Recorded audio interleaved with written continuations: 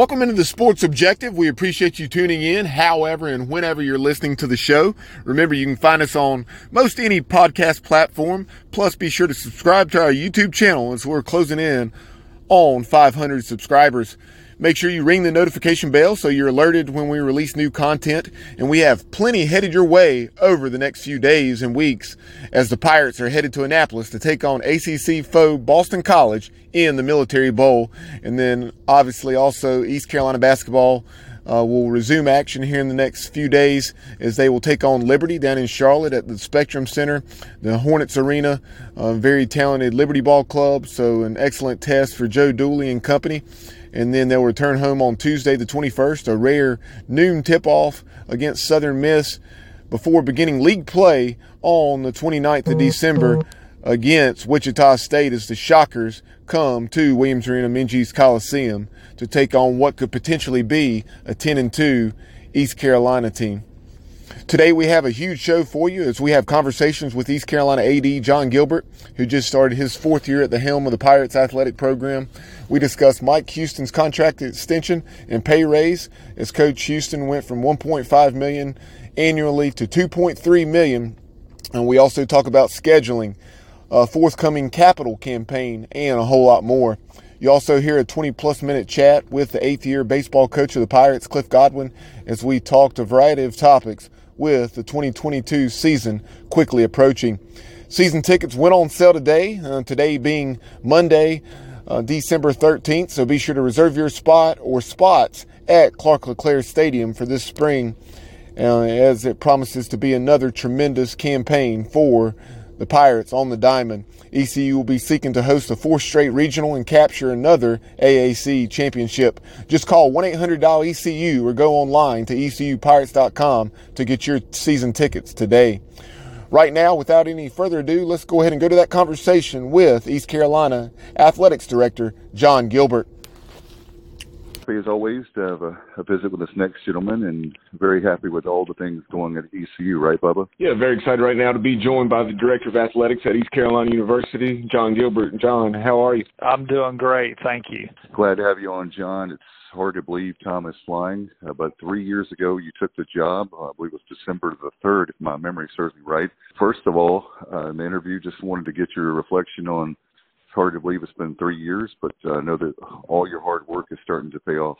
Well, it certainly has been an eventful 3 years. A lot of positives, a few things I'd like to forget or don't want to be reminded of.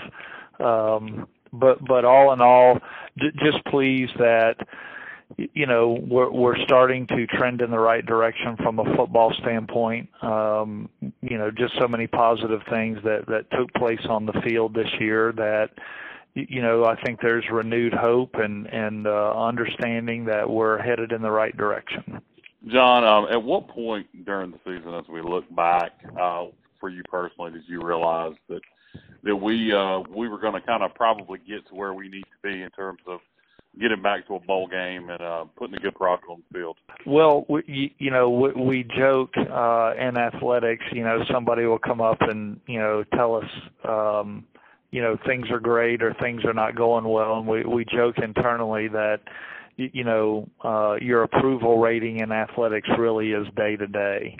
And for me, I think the turning point was the fourth quarter of the Marshall game. We started out 0-2. You're going into the fourth quarter, and human nature, you're thinking, man, if we don't pick it up, we're about to go 0-3. That is not what our expectation was for this season. And then, you beat a good Marshall team on the road, and you could just feel like, our players and our staff, I think they always believed that they could do it, but actually doing it on the field, I do feel like that was a turning point for us.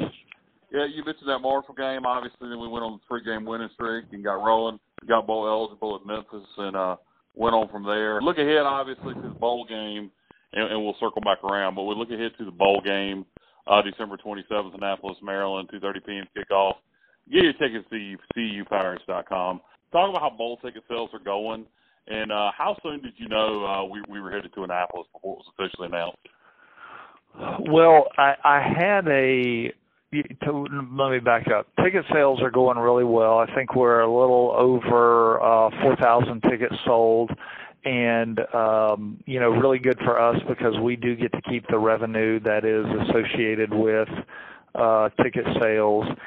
And then, I knew at the Navy game, I met with the Military Bowl. They were, that week leading up to the game, they indicated they wanted to talk, and I talked to quite a few bowl people, and then really I felt like after the Navy win, I felt like it was a real possibility because I did learn that the Military Bowl has the second pick in the American Athletic Bowl lineup, and so I knew in short order that the Military Bowl said, if you're not picked number one, we're not letting you slide out of the number 2 slot. So I felt pretty good about where that was after the Navy game. And John, that obviously with the Military Bowl is great because, as you know, we have a big fan base, alumni all over the place, being the big university that we are. But in that DMV, the D.C., Maryland, Virginia area, a lot of course, alums, and then a lot of alums on the East Coast and not too far away. It's a great, not only location as far as drive, but also for the fact that there's a lot to do there. Well, there really is. I think, number one, from a location standpoint, people from eastern North Carolina can get to Annapolis in relatively short order, and they don't have to hop on a plane to do it. I think the second positive is we're getting to play an ACC opponent. You always want to, play teams from that league given our location and proximity. We've never played Boston College, so I think that is, that's a huge positive. So all the way around, I think it's a really good fit for us. Don, shifting gears, obviously you talked about everything that's trending in the right direction. Now we see the tangible on-field results, things that have been, it's an extension of what you've seen behind the scenes from a culture standpoint with what Coach Houston and the staff are implementing and continuing to do so. Just talk about the recent contract extension and also the pay raise that's putting Coach Houston in the upper third of the American. And then also talk about the staff compensation because I had not seen a number there. Where does that stand? Well, one, I think it's important, we need to invest in our sports teams when they're successful. And if you look at Coach Houston and where his staff were, they were at the bottom of the league. We finished tied for third in a competitive league with 3 teams that are still looking to leave to go to the Big 12. And so I felt good about where we were in conference and our competitiveness. We need stability, and so the time is now to invest in Coach Houston and his staff. So excited to back him up an additional 3 years and take him back to 5. With the additional compensation certainly warranted. We'll put them in the top third, but not at the top of the American. And we're still working through of exactly where our assistant coaches will land, but certainly time to invest in them as well. And so there are a lot of things that football drives from an athletic department standpoint, and the more you can, stabilize your football program, the better off you are. John, conference realignment, hot topic about a month, 2 months ago, and it always seems to come up at different times. I don't think it's ever going to be over. How do you feel about what the American did, the decisions they made with Orozco and whoever made those decisions? Clearly went after media markets, and I think some of that, personally, me speaking, I think some of that is really good. Some of that I did not like at all. You look at the Sun Belt and what they did, going with more of a regional model. What do you think about the additions to the American and where we stand in terms of a conference? And I have a follow-up to that with the television revenue. I just wanted to confirm what I've heard, that the current teams in the American, the television revenue would stay the same, but it would be different for the new members. That is correct, and I think as you look at the landscape of the expansion, the positive, we can debate, a school's merit, all day. I think the big takeaway for ECU is, our conference distribution, TV contract is going to remain, stable for the foreseeable future. The new members are coming in on a, tiered process that eventually they'll get to a full share, but it's going to take a little while to get there. And so we have remained stable in that regard, and I think that's the big positive, because as you look at the landscape, my expectation when those three teams announced they were leaving, I was concerned about taking, a really big haircut on what the TV distribution would be, and that didn't happen. Now, to your comment earlier, it is, it's never done. So if we stay intact, I feel really good about it. If another team or two leaves, then obviously, we're back in a different discussion. So feel really good about where that is. And then the other piece for us is, I talk to our student athletes all the time about who our rival is. They always mention teams, 90 miles to our west that are not in our league. And I say, no, tell me in our league who our rival is. And we really don't have one. And so I do think with the addition of Charlotte, the ability to play a conference opponent that you can bus to, that's in-state, that fans can travel to, I'm not saying that they're going to be a rival overnight, but certainly us playing each other in each other's backyard, there are going to be some positive things in that regard. Is there any talk about Charlotte expanding their stadium so East Carolina fans could actually attend? I'm not sure what Charlotte is doing with their facilities. I focus on ECU. I've got enough to say grace over right now. Yeah, speaking of scheduling, you talk about Charlotte. Charlotte was on the schedule for 2024 and then also 2025. So if you would touch on those openings, and then just scheduling as a whole, some of the opponents in coming years. You have regional foes like Wake Forest, South Carolina, Marshall, and Georgia State. You also have intersectional opponents. Very exciting to see BYU and then also Boise State on the schedule. So talk about your philosophy there. I know also in 26 and 28, we're short a game, but we don't currently have FCS opponents on the schedule, so I'm guessing that's the direction we'll go on those seasons. Well, scheduling's tricky, as we all know. Obviously, we've got NC State at home to open the season, and next year we go out to BYU in October. We've got the Michigan bye game in 23. In 24, Charlotte comes off the schedule as a non-conference opponent. We're going to add in an FCS opponent there in 24, and then we also have another game we need to get. So we would go FCS opponent at Old Dominion, App State at home, need a game. 25, we've got NC State and BYU both at home. 26, we've got West Virginia at Boise and App State. 27, South Carolina and Wake Forest. 28, NC State and Boise. And then really 29 and beyond, we did a long-term home-and-home with ODU. That's still on the books, and we'll need to add some games. So really, I guess the immediate need is 24. We need a FCS game that we're working on, and then another FBS game to be determined. On the lines of scheduling, obviously everybody wants to play Power 5 opponents, but a couple of regional so-called Group of 5 programs that have been of interest to me. Coastal Carolina has become, coming to prominence. Seems like it would be a team we would have some interest in playing from a regional standpoint. And perhaps Liberty? Yeah, obviously I'm in favor of playing regional teams. When it comes down to scheduling, again, you start talking to some of these teams, and they are booked until 2030 and beyond. It can get a little hairy going that far out. So we'll continue to look at teams. Like I'm looking at Coastal schedule now; they're full in 24.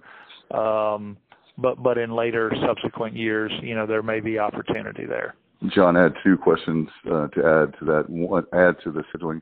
Any hope for UNC? And then the other would be, as far as I know at the press conference a week ago with Mike Houston, you talked about potentially a capital campaign for next year. Is that something we can expect as far as an indoor practice facility and other things for baseball and other sports? I do anticipate a capital campaign sometime after the first of the year. It will be comprehensive in nature, where all our sports teams will have the opportunity to fundraise for different projects for sports. It'll be projects that really all of our sports can be affiliated with. And so the Pirate Club and myself will be busy talking to our fan base about helping invest in some of those projects. John, you mentioned the Pirate Club, and one thing that I've had on my mind for a while now is ways to grow the Pirate Club. The Pirate Club numbers have shrank over the last 10 years dramatically. Have we came up with any the typical ways that the Pirate Club has done things for years now? Have we come up or tried to come up with any new creative ideas for the Pirate Club to try to grow it? That's something that when you're talking about fundraising, if you got a bigger pool to draw from, that obviously helps. Yeah. Well, I would say over the years, like in general, most departments' annual funds have taken a hit. Now, we did do a special campaign last year called We Believe, where we did a 6-week campaign and generated almost $1 million for that, just a hair shy of $1 million. And so we'll continue to do special projects like that. We'll also do sports-specific fundraising where if you want to give to a particular sports program for their restricted fund, we will, do that as well. And so private giving is going to be real important for the Pirates as we try to move this program forward. Kind of along those lines with the Pirate Club, one of the things that I often hear as a rep here in the greater Charlotte area, and then dealing with former athletes that are out of the region that cannot get back to games as frequently as they'd like. Sure, you hope people are giving just because they want to support the program, but a lot of folks like something tangible and to see that they got something for their gift in addition to just helping the program. So I know down through the years there have been things like certain prints or a variety of things that have been given to Pirate Club donors. And so what are your thoughts on something like that? All in favor. We need to do things to get people engaged and find ways to entice them to give. So I'm all in favor of doing those types of things. Bubba and I were discussing before we got on the line about next year's home schedule. It's a very attractive home schedule. NC State to open the year, other non-conference games against Campbell, which is a good regional opponent. Old Dominion's coming. Ricky Ronnie's done a great job up there. They're a bowl team this year down in the Myrtle Beach Bowl, another regional opponent. And then you look at the conference slate. I believe you got UCF, Navy, Houston, Memphis, which are all attractive conference games. So it's a very nice home schedule next year with 7 home games. When will season tickets go on sale? Any thought of after the bowl game, particularly if we win it, doing something promotional for a limited amount of time to sell the season tickets maybe at a lower rate? And are prices going to stay in a similar price range? I know with the 7th home game is in NC State, it seems like they might go up. So what's that going to be like? Well, a couple of things. One, it is an attractive, schedule. 2, we will roll out our football season tickets here in the near future. We are looking at what our pricing will be with the 7 home games. They will be higher because you're going to have an additional home game. We haven't landed on the exact price for that, But I think it's also an important piece. Like, at some point we've got to drive ticket sales and try to fund it if we all want the program to be what we want it to be. Like, it takes funds to do that. So the more you discount tickets like we've had to do just to get people to come, it really does have an impact on the funding of your program. So I'm hopeful that we'll have a robust season ticket sales again with NC State at home. I would think we would do very well in the season ticket campaign for next year. No doubt, John. I think that's like the guys were saying, especially when Mike Houston does such a great job on the field and with everything that he's meant to the program. What other things would you like to see as far as I know we talked about the indoor practice facility, which is number one, but as far as football is concerned, are there other things, the stadium upgrades or things that we can do looking ahead? Well, I think there are going to be a multitude of projects. We need to do a massive renovation of our swimming locker room in the aquatic center, the indoor practice facility. We've got a baseball locker room renovation. We need to look at the space in our teams building for all the sports programs that are out there. So I think that there's going to be a multitude of projects that our fan bases, we're going to ask them to help us invest in those to ensure the success and sustainability of ECU athletics. Yeah, and I have a follow-up to that, John. The scoreboard, hard to believe, I think, sitting there for 11 years now, and the PA system. At times this year, it sounded wonderful. I think the Temple game, for example. Other times, it sounded like somebody was talking into a football phone from Sports Illustrated.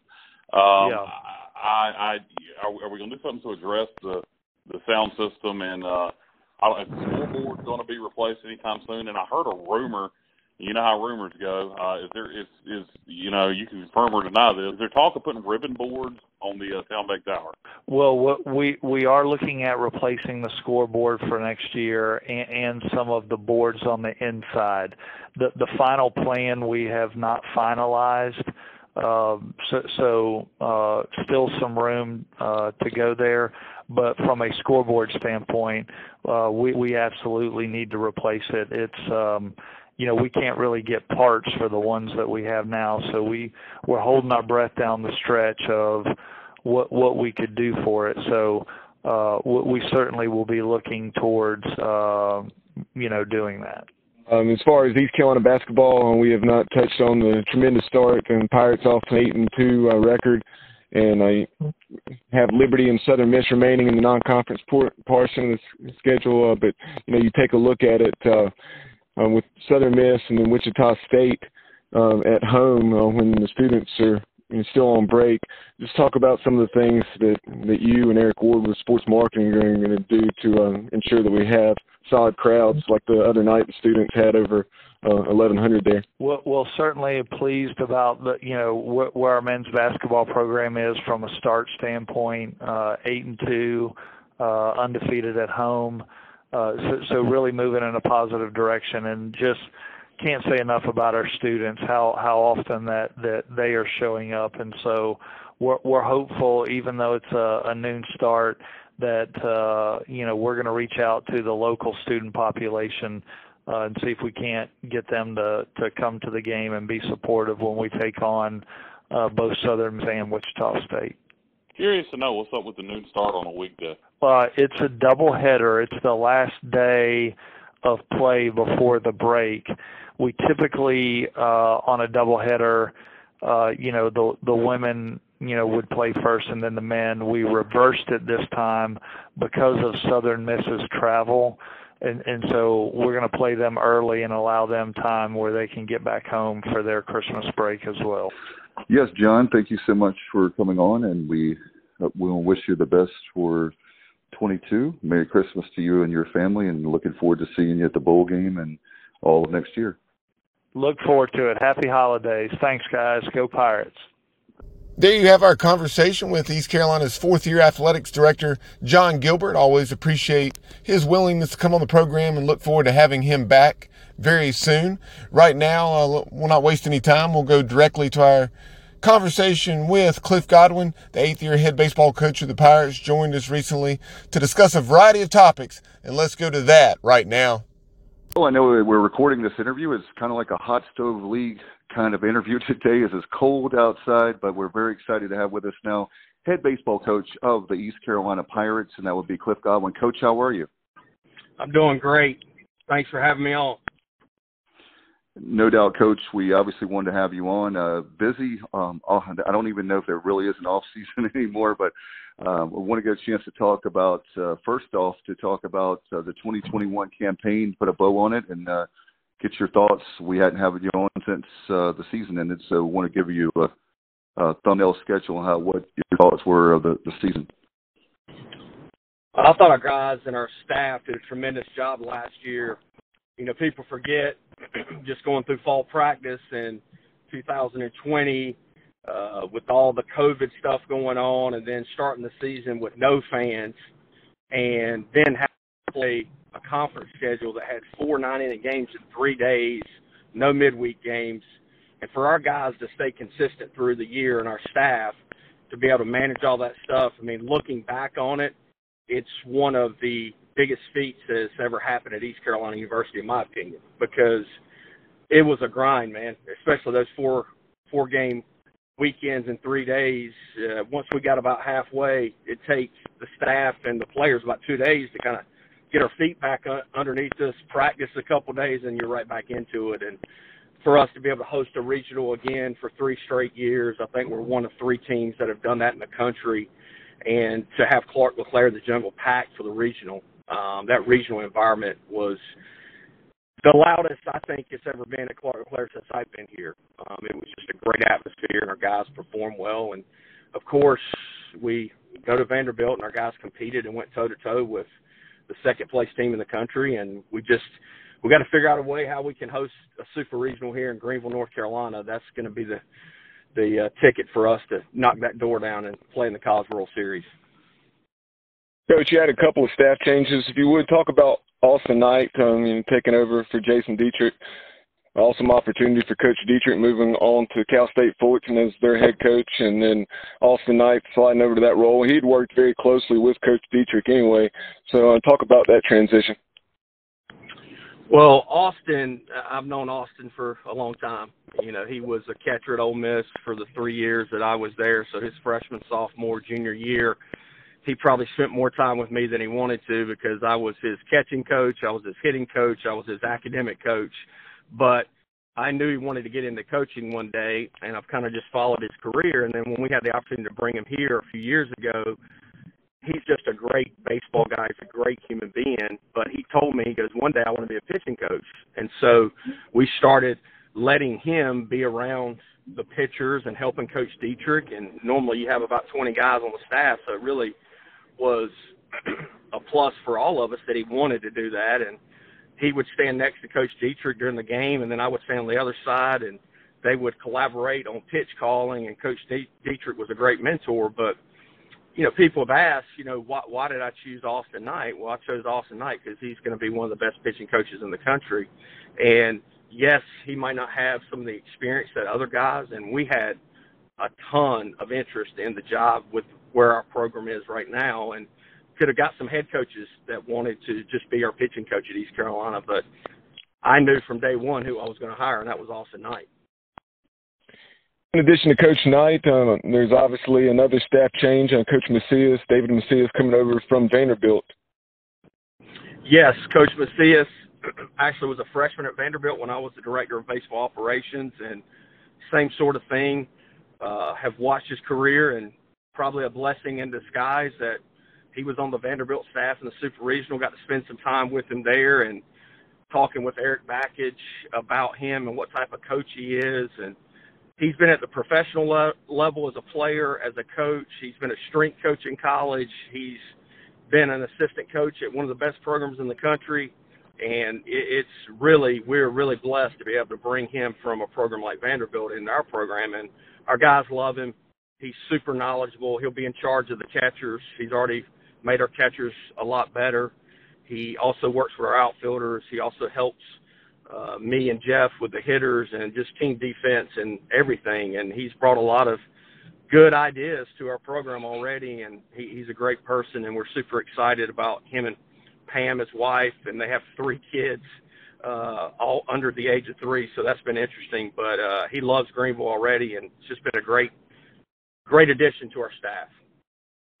Coach, before we start to dive in a little bit about the roster for this season, I wanted to obviously brag about you and your support staff and coaches about off the field with volunteering, but specifically about academics. We always like to talk about that with you, and I want to give you the floor, a chance to brag about the team. Once again, an unbelievable GPA considering all that you guys have to go through. Well, people forget, and even sometimes me, I forget, but when we took the job, and Jeff and I are the only 2 from day one that have been here at East Carolina back in the summer of 2014. Well, at that point in time, and I'm kind of embarrassed to say it, but ECU baseball on record, and it had only been tracked for the previous 7 years, had never made a 3.0 team GPA. So me being a former guy that the parents made do really well in school, 2-time academic All-American at East Carolina. I tell people the only way I could be an All-American was to add the academic piece into it. But that was our first goal, and that first semester we got a 3.05, and you would have thought we won the College World Series is how happy we were as a staff. And now you fast forward to today, and with the guys that we're bringing in and the support staff and Rebecca Wade putting a huge emphasis on it, we've gone 4 straight years. So that's 8 straight semesters of having a 3.41 team GPA or higher.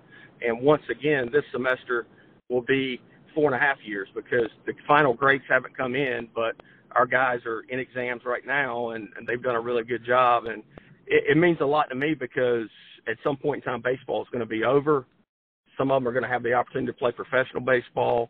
For how long, who knows, but we got to make sure that they have a great education so they can set themselves up and their families for the rest of their life. Coach, if you would tell us about this fall, how did things go? Which returners, made some nice strides? What newcomers impressed you? And you also had the opportunity, one of the great things of being located where we're located, so many great teams within a 3-4 hour radius, and you were able to get some work in against Liberty and UVA.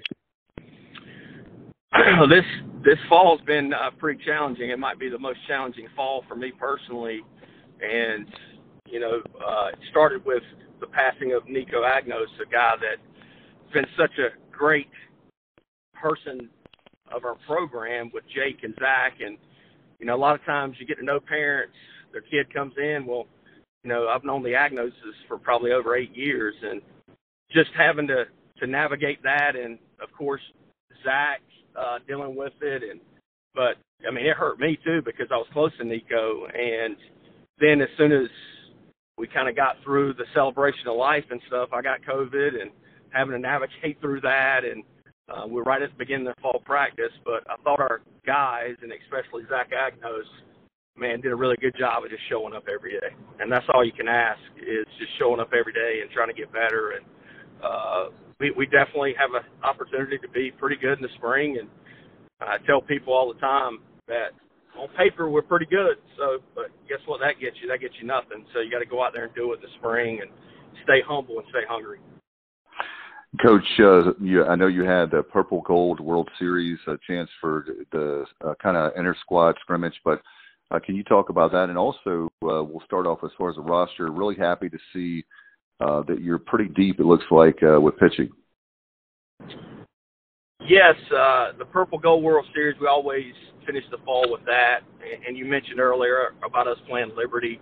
Liberty's really good. They've got really good arms, and we tied the first 7-inning game, had a 5-3 lead going into the top of the 7th, and gave that up, tied the first game, then we won the second game. UVA, we lost game 1 in 7 innings, 12-6, and then won, I think, 6-1 in game 2. And just getting especially some new faces out there is always a good thing, and especially on the mound. Our pitching depth, especially the freshman class, in my opinion, it's the most talent that we've had in any freshman class. But they're still freshmen. They're still working through some things, and got to get him in the strike zone a little bit more. But I thought Coach Knight and those freshmen and other guys make tremendous strides within our program this fall, and just looking forward to them when they get back in the spring and to continue to see their development.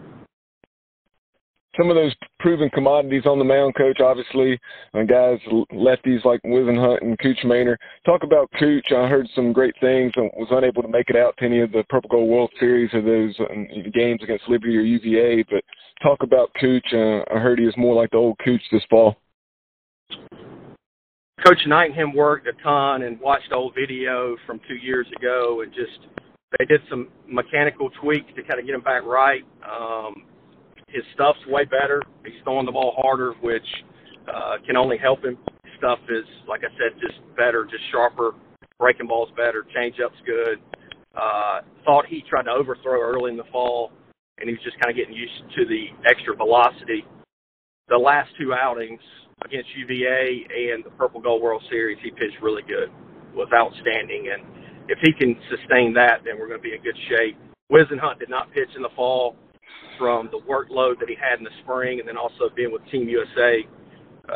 So he has been playing catch since November and is starting to get off the mound right now. So he'll actually be in front of the other guys that pitch this fall because they have to shut down, and they just are getting ready to start picking up a baseball this week.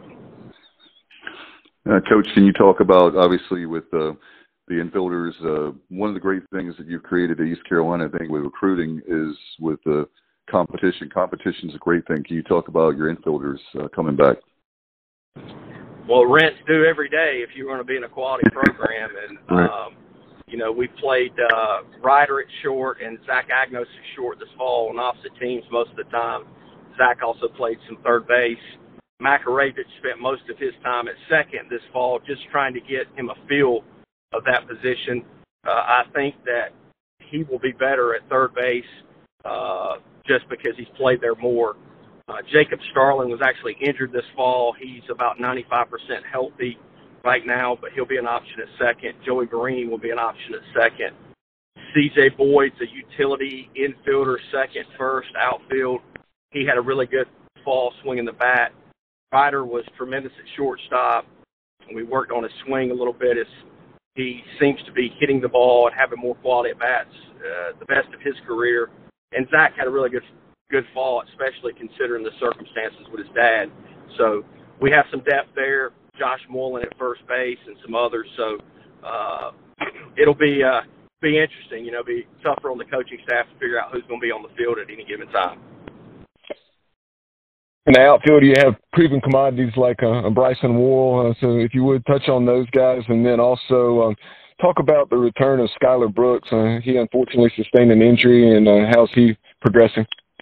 Well, we'll start with Bryson. Bryson, and I don't know how many people know this, but the last game of the conference tournament in the first inning, he went up against the wall, made a great catch, and just had a really bad sprain of his left AC joint. In his shoulder, he didn't take BP for 2 weeks, so played in the regional, didn't take BP, finally took BP, like a very brief, abbreviated version at Vandy in game one. He wasn't healthy. I would say he's 50%. He was 50% healthy going down the stretch, and it actually took him most of the summer just to kind of get his shoulder back healthy. So he started out a little bit slow, but I'm expecting big things from him, a guy that's played a ton of baseball. Riley Johnson had a tremendous fall. Him and Bryson, one of those two guys will play center field, and if they're not playing center, they'll probably play right. Carter Cunningham, a junior college transfer, had a tremendous fall. He still needs to continue to work on his defense a little bit, but left-handed hitter, can hit the ball at the park, can run. So excited about him. And then Lane Hoover. So Hoove is the, ultimate worker, voted by his teammates the hardest working position player on the team, and also voted by his teammates to be the best teammate, which means that dude does everything he can to help the team get better every single day. So definitely have some depth out there, and there's some other guys that could, A-Mac can go out to the outfield, and C.J. Boyd as well. Coach, I wanted to mention one thing before we go. I know Bubba has another question, too. Appreciate you carving out some time for us. know you've got a speaking engagement today. Wanted to ask you as far as make sure we can plug the baseball banquet. Every year it gets bigger and bigger, and we want to make sure that we raise a lot of money for you. Well, February 5th is the date, and I can tell you this, there's been more interest this year than there's ever been. So if you want to get a ticket, I would definitely do it before Christmas because we only have about 600 spots in the Student Center, and that's including our team, our support staff, and some of the support staff family members. So it's a hot ticket. Clayton McCullough's coming back, first base coach for the Dodgers. One of my best friends, former teammate, Connor Norby, and him are both going to speak, and you also hear from a couple of our older players. It's a great night, and we're so fortunate we're going to be able to have it face-to-face again. Here recently, Coach, the 2022 schedule was released, so if you would, touch on that. One of the things that stood out to me were some new faces. We had, of course, played Bryant in the regional up at UVA, but you have a 3-game series with those guys, and then also St. Mary's and Virginia Tech.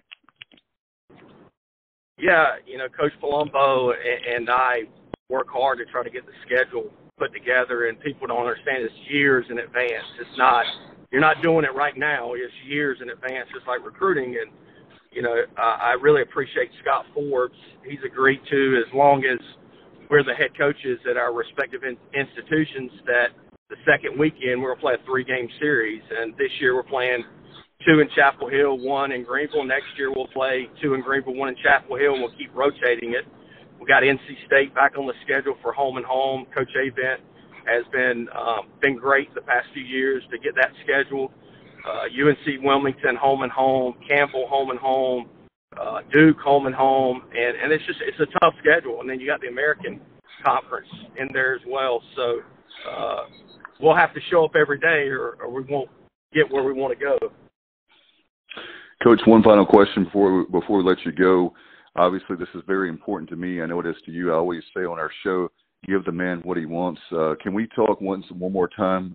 I want to see a massive capital campaign next year. One of the things, the pieces of that is for baseball. And can you talk again about, number one, about the things you want for, I know, former players, like a locker room, that sort of thing, and also how we can get the job done to raise the money for you to have that happen? Well, it's unfortunate for everybody that COVID hit. Everybody got affected, and pay cuts, furloughs, all that stuff. But right before COVID hit, John Gilbert and I were set to go out and fundraise and try to raise this money for the facility expansion. And it's really for the players. I got 2 coaches. They share offices. One coach is in the coach's locker room. Our team room's too small. Our locker room. And those things underneath are really outdated. They haven't been changed since the stadium was built in 2005. And we're just going to expand down the third base line.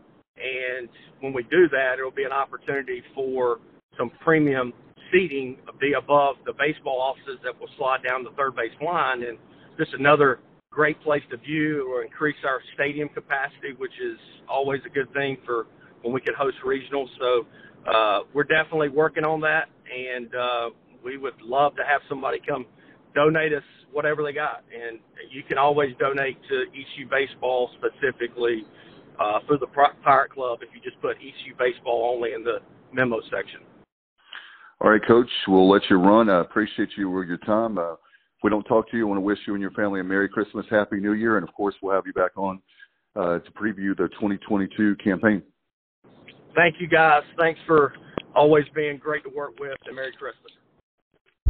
There you have our conversation with East Carolina head baseball coach Cliff Godwin. Always appreciate Coach coming on the program. The 2022 season is just around the corner. It'll be here before you know it. Be sure to go online to ECUPirates.com or call 1-800-ECU to get your season tickets for this spring and reserve your spot at Clark LeClaire Stadium. That will do it for this edition of the program. Be sure to follow us on social media.